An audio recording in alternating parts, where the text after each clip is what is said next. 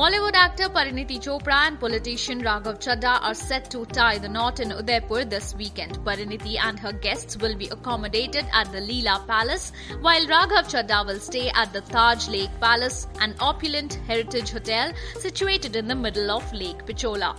Accessible only by boat, it boasts stunning Mughal-inspired architecture combined with Mewari techniques. The hotel offers 65 lavish rooms and 18 grand suites with prices starting at 40,000 rupees. On the other hand, the Leela Palace offers various suites starting at 1,35,000 rupees. All 80 rooms at the hotel have been reserved for Parineeti and Raghav's wedding.